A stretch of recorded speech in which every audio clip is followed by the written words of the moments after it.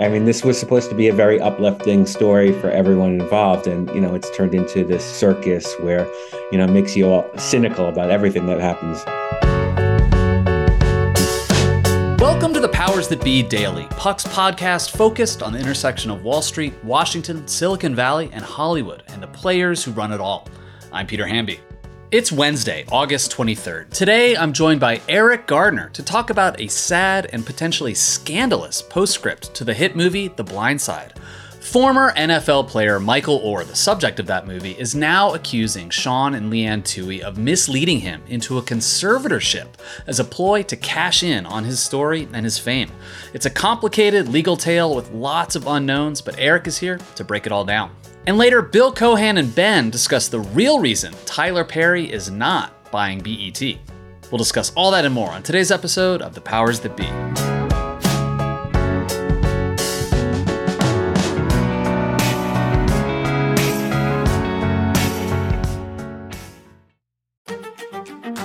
This podcast is proudly supported by Netflix, presenting The Gentleman. The new series from Guy Ritchie stars Emmy nominee Theo James, Kaya Scodelario, and Daniel Ings. Eddie Horniman, played by Theo James, unexpectedly inherits his father's estate, only to discover it's part of a cannabis empire. And Britain's criminal underworld wants a piece of the operation, forcing Eddie to play the gangsters at their own game. Now available only on Netflix.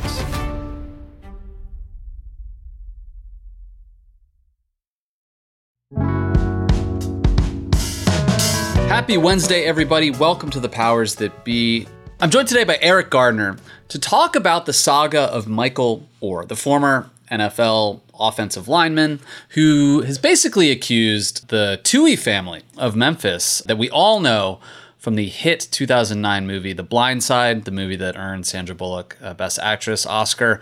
He's basically filed a petition saying that the Toohey family took him in and basically duped him into signing a conservatorship so they and their kids, their two kids, could basically make money off of him. They signed the conservatorship right after he turned 18, or is now claiming this also as part of a book tour.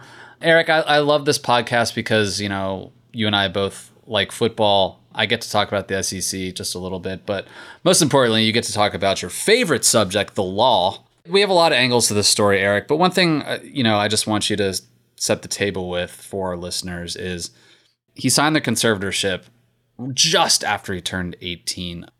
It's impossible to know the motives right now here, but why didn't they just adopt him? Why did they wait till he turned 18 to sign a conservatorship? Yeah, it's a very confusing question. I mean, the key difference between a conservatorship and an adoption, especially past the age of 18, is the power to make decisions on behalf of someone. Adoption is basically just welcoming someone to the family. And past 18, it's really just symbolic. As for conservatorship, it's meant to aid those who don't have the ability for whatever reason to make prudent financial decisions for themselves. And usually a court doesn't just grant it by request. One has to show evidence that someone belongs in a conservatorship.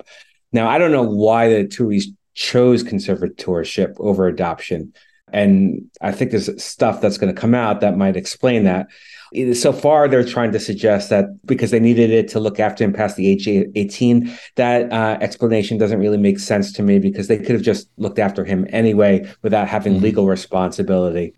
As for the, explanation that, they were trying to dupe him to take his money, especially from the movie, explanation doesn't hold for me either because this was set up in 2004. The book didn't come out until 2005. The movie didn't come out to 2009. He wasn't drafted until that year. So the timing doesn't really work out either.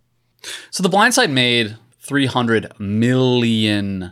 The Tooheys have said in a statement, after all this went down, that they each got $225,000 plus 2% of the film's, quote, defined net proceeds. Sean Toohey's lifelong pal, Michael Lewis, who wrote the book The Blind Side back in 2006, is basically taking the side of the Tooheys here, saying they only received a small advance from the production company and a tiny percentage of the profits. Maybe this is a Matt Bellany question, but if a movie makes $300 million, I know that most of that goes to the studio. Is that really all they got from the movie? Yeah, I think $300 million is enough. And Matt will tell you this too, that they should have seen some sort of participation, that if they did an accounting, there probably would turn up to be something that was going on, some fees that were taken by the studio for distributing the picture that kind of cut into the profits. But it seems pretty extraordinary that a $300 million movie that won Academy Awards was not enriching to everyone involved. That said, it is pretty extraordinary that the real life people, the subjects of the movie, got any profit points. I mean, that is something that usually doesn't happen. Usually, if there's some sort of life rights story, they get a flat fee in advance, as you said, and that's it. To get any sort of percentage, to even 2 or 3% is rather remarkable. But here's also something that's something that people aren't really focused on. Even if everyone foresaw in 2004 this was going to be an Oscar-winning movie that made hundreds of millions of dollars, the Tuohys didn't need a conservatorship to make the deals that they did. And they are just as part of this story as Michael Oher. This wasn't just a movie about him. This was a movie about their relationship, and they were very entitled to, make a deal that included them into, participating in the success of the movie as well. Mm-hmm. So one other angle here that's interesting is, according to NCAA rules, the Tuohys would have been, seen as Ole Miss boosters because they were really deeply connected to the University of Mississippi, a stone's throw from Memphis where they lived. And basically it would have been like a violation of NCAA rules if they were trying to steer Michael to commit to Ole Miss. Basically, once the conservatorship was approved in December 2004, I mean, right after that, he committed to Ole Miss. And I'm not alleging some sort of recruiting conspiracy here, although some people have on the internet, but is there a world where the conservatorship could have been related to, holy shit, this guy's going to be an insane offensive tackle? We don't want him to go to Alabama or LSU or whatever. We want him to go to Ole Miss. Well, interestingly enough, the Michael Lewis book spends a lot of focus on that question. There was actually an investigation, I think I remember recalling from reading the book, about whether or not he was steered towards Ole Miss because out of boosters and everything like that. It didn't make its way into the film. I think I have to admit that I haven't seen the film. What? Yeah, no, I'll tell you. It's on every airplane. Next time you're gonna fly, just dial it up. It always seemed to me so hokey. This white family adopting this black kid. I knew that there was something a little off about it. I knew I wasn't going to like it, and so I kind of avoided it, even though I absolutely adore the Michael Lewis book that it's based on. But going back to that whole situation, it kind of raises an interesting point, because one of the things that's alleged here is that the Tuohy grabbed his name and likeness rights. And if you've been paying attention to the NCAA these past couple of years, it's all been about liberation, giving athletes the right to profit from their name and likeness. But back in the day, back in the 2000s, it's absolutely true that no athletes were allowed to do that and stay playing amateur sports. So perhaps maybe that's a reason for the conservatorship, to kind of evade the NCAA rules on profiting from your name. So one thing that's come out interestingly in recent days is, and this is really sad, I mean, at least if you think about this family in terms of the movie and the book, but they came out and said this is just another example of Michael trying to shake us down. He basically has been threatening them over the years to come out with this or spill dirt on them if they don't pay him. And it's kind of weird because, in his career, he played for the Ravens for 4 seasons, I think, then the Titans and the Panthers. I mean, pretty long, 10-year NFL career, really good for an offensive lineman. We don't know what his net worth is, but he was given $20-some million worth of guaranteed money here. And all of this leads to the question, in the course of negotiating contracts, he's had a book deal, at some point he either had an agent or a lawyer. They didn't know, he didn't know until the year 2023 that he was under conservatorship. Yeah, that's, I think, the most saddest part of the situation, really. I mean, if it's really true that he thought he was being adopted and nobody explained to him that he was stuck in a conservatorship, then yeah, that's ridiculous. That's an unfortunate and unhappy to say the least.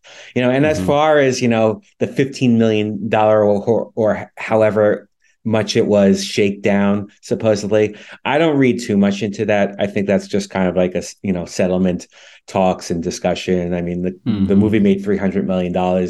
If his lawyers tried to make a settlement discussion at the beginning of before bringing the petition, that would not be unusual. I think that's just kind of spin from the TUI side to try to make Michael Orr look as bad as he can. But this whole situation, however you're going to read it, is just so sad. I mean, this was supposed to be a very uplifting story for everyone involved, and it's turned into this circus where it makes you all cynical about everything that happens. Yeah, I mean, and it's clear that this has been going on. The friction between Michael and the TUIs, it's clear it's now been going on for way longer than we actually knew about as well. Eric, thank you so much for your insight as always. My pleasure. When we come back, two names you never thought you'd hear in the same sentence: Bill Cohan and Tyler Perry.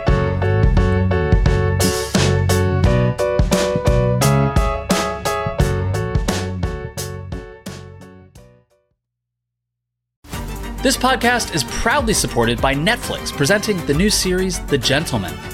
Theo James, Kaya Scodelario, and Daniel Ings star in what the playlist calls an entertaining crime comedy filled with style, panache, and laughs.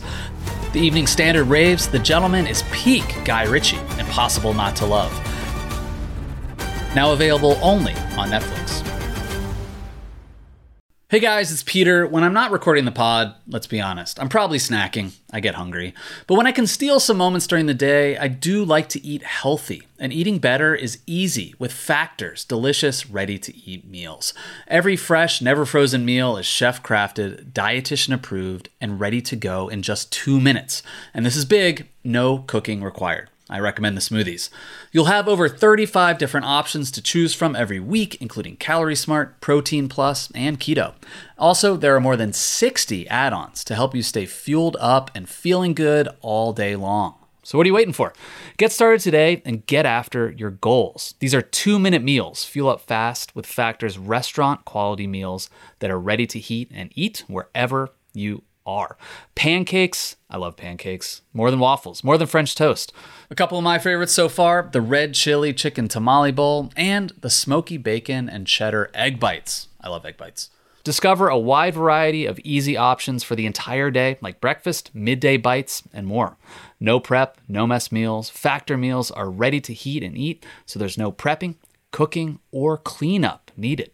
So sign up and save. Head to factormeals.com/powersthatbe50 and use code powersthatbe50 to get 50% off. That's code powersthatbe50 at factormeals.com/powersthatbe50 to get 50% off. Hey, I'm Ryan Reynolds. At Mint Mobile, we like to do the opposite of what Big Wireless does. They charge you a lot.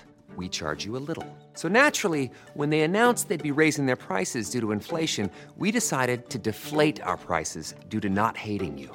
That's right. We're cutting the price of Mint Unlimited from $30 a month to just $15 a month. Give it a try at mintmobile.com/switch. $45 up front for 3 months plus taxes and fees. Promo rate for new customers for limited time. Unlimited more than 40 gigabytes per month. Slows full terms at mintmobile.com. Welcome back and happy Wednesday. I'm Ben Landy, here with Bill Cohan. Bill, how's your summer going? It's been great, Ben. Nice to see you. Well, as we know from your most recent story, the talk of Sconset is what's going on with Paramount Global and Shari Redstone, who put BET Media up for sale earlier this year. She got a bunch of offers from the likes of Shaq, Kenya Barris, Diddy, 50 Cent, Tyler Perry, Byron Allen, a whole bunch of people. But then apparently she pulled it off the market last week after all these bids came in way lower than what she wanted, lower than what Paramount wanted. It sounds like Tyler Perry may have been the closest with a $2 billion offer. Paramount wanted $3 billion. Bill, you used to be an M&A banker on Wall Street. The Paramount just decided BET actually creates more value inside the company than whatever they were going to get in exchange. Is the sale process really over? Or, as Kendall Roy would say, is that just a play? Yeah, those are all great questions, Ben. no sale process is ever over, for starters. I mean, everything on Wall Street is for sale, especially if it's a public company. Even a company that is controlled by two classes of stock, Shari Redstone controls 80% of the voting stock of Paramount Global. So if she wants to shut it down, Ben, she can shut it down. But, that doesn't necessarily mean that's the end of it. Way, way back in the dark ages of 2000 and 2001, when I was working with Comcast on its acquisition of AT&T's cable business, which was called AT&T Broadband, which was a division of AT&T or a subsidiary or whatever of AT&T, and therefore didn't have its own publicly traded stock. I mean, and so obviously Comcast couldn't make an offer for a division of a public company. It's pretty hard to do that because Michael Armstrong, the CEO of AT&T at the time, could just say no, and that would be the end of it. It's not like making an offer for a company where you can put a tender offer in the paper and go directly to shareholders. So what we came up with was this idea of essentially making a public tender offer, a public hostile offer, but without for a subsidiary, which had never happened before, just by saying, here's what we would pay for AT&T Broadband. And it was such a big number, $72 billion, that one of the largest M&A deals ever to that time, that the AT&T board couldn't ignore it. And the AT&T shareholders put a lot of pressure on the AT&T board to, negotiate with us. And that's what they did. And Comcast ended up buying it. So all of which is to say, if Tyler Perry was paying a price, I mean, I suppose if Tyler Perry were paying $3 billion, Shari would have sold it. If it were, if he was offered, 2.8, say, then he could make that known publicly more explicitly and put pressure on Paramount Global board to sell him the company, or pressure on Shari to sell him the company. So I suppose there are ways if the price is right, but at a low price-ish, a low-ish price. Well, frankly, I'm not saying $2 billion is a low price. I'm saying, $2 billion on 325 million of EBITDA might be, frankly, the right price. Simon & Schuster was sold for 6 times EBITDA. Even at $2 billion, that's a little more than 6 times, or maybe that's around 6 times EBITDA. So that sounds like the right price for BET. I'd probably pay more for Simon & Schuster than I would for BET, because BET is kind of like a falling knife. It's a linear TV network that is slowly losing subscribers and probably slowly losing EBITDA. So it's not something, to pay a big multiple for. So the problem here is that Tyler Perry has probably priced this thing correctly and fairly and accurately, and Shari's just holding out for more money, as she can do, and not selling it. But the problem is that it, if it in fact is a falling knife and it continues to fall, it's going to capture less value the next time she tries to sell it. It'll be even worse. So this is very kind of risky strategy on her part. But, of course, nobody can tell Shari anything, as we know. Well, that's what seems so crazy to me about Paramount potentially pausing the sale is, like you said, BT is not getting more valuable. It's a declining media asset. Whatever it's worth, that number is going down. It's going to be less valuable next year than it is right now. So why not get it off the books now, get the money you can to pay down the debt at Paramount Global, then hold on to this thing? Like, what is the possible explanation internally for doing that? I'm sure it goes something like, our multiple of EBITDA is or should be higher than 6 times. So why would we sell it at 6 times once the market comes back around to see how valuable we really are? I mean, I could hear Bob Bakish saying this to Shari. Once the market comes around to see how valuable our assets are, CBS, Showtime, Paramount, the studio, the market will trade up. And so why sell something for 6 times EBITDA when it'll soon be capitalized at 8 times or 9 times EBITDA once the market comes back around. And so we'll be, losing value if we sell it at this low multiple. It's not like, the book business, which is truly non-core. BET, we have other cable assets, obviously. So BET is not exactly non-core. If we could sell it at the right price, i.e. $3 billion, then fine. If not, we'll keep it, and the market will reward us. But that's the kind of failed logic that probably got Shari into the mess she's in at the moment anyway, when she decided to remerge Viacom and CBS. Yeah, and like you said, the math is sort of hard to square. If they unloaded Simon & Schuster recently to KKR for 6 times EBITDA, why should BET be worth so much more when it's a bundle of different things, but includes certainly linear assets that are going to be worth less and less every year. But Bill, if you're Bob Iger watching this drama unfold at Paramount Global, does this make you worried? I mean, obviously, ABC, which is one of the cable channels that Bob sort of publicly put on the auction block, it's probably worth more than BET, no doubt, but this can't be a good sign as far as the market conditions are concerned if, they're putting this thing up for sale and demand looks weak. I mean, is that a red flag for Iger as he looks to shed assets too? I think everything's kind of a red flag for Bob Iger these days. So I see a lot of red flags. Sure. Look, I mean, I think if it were CBS that were up for sale and didn't get the price that they wanted, that might be a bad sign for Iger at Disney and trying to sell ABC. I think who wants CBS or ABC now? I mean, the irony is they're, of course, sort of like jewels, right? I mean, they're precious jewels. Once upon a time, incredibly valuable, incredibly powerful, and still pretty important and powerful. I mean, the broadcast TV network is nothing to sneeze at, but, is a strategic buyer going to step up and pay like a majestic price for these assets at this point? No. Is a financial buyer potentially interested, like KKR or Tyler Perry is a financial buyer? I mean, sure.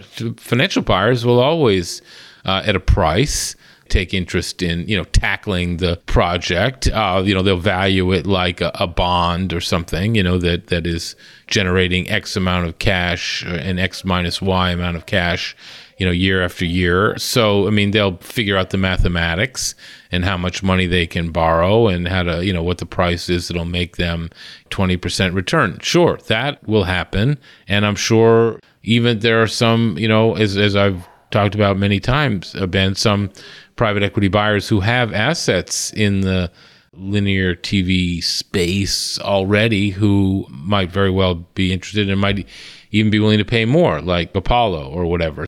But, you're not going to find a strategic guy. I mean, unless Jeff Bezos, at Amazon decides that they want to marry Paramount Studio with MGM or buy CBS, for fun or whatever. It's possible that could happen, but selling ABC alone is going to be tough. Finding a strategic quote partner for ESPN is going to be tough, which is why I like the idea of, swapping a Comcast 1/3 stake in Hulu for a stake for Comcast in ESPN. I think that is a smart deal that would show Wall Street that the lights are on in Burbank, but I don't know whether, no one's asking me to come in and chat about that with Bob Iger. So I have no idea whether that's just Bill's folly or whether that might be something anybody would really consider. Well, Bill, certainly Shari should be listening to you. Bob, too. I hope they're reading your output on Puck and taking notes because a lot of smart stuff in there. Thank you, as always, for stopping by. We appreciate it. Thank you, Ben. Always a pleasure to be speaking with you. Thanks so much for listening to another episode of The Powers That Be. As a reminder, The Powers That Be is the official podcast of Puck. We'd like to thank Ben Landy, Liz Goff, and Alex Bigler for their editorial and production guidance. If you like what you hear, please share with a friend. It really helps us keep delivering the inside scoop that only Puck can offer. Follow us on Twitter at Puck News. I'm Ben Landy. See you tomorrow. This has been a presentation of Odyssey. Please listen, rate, review, and follow all episodes wherever you get your podcasts. The Powers That Be Daily is executive produced by John Kelly, co-founder of Puck, Bob Tabador, and Ben Landy, executive editor at Puck.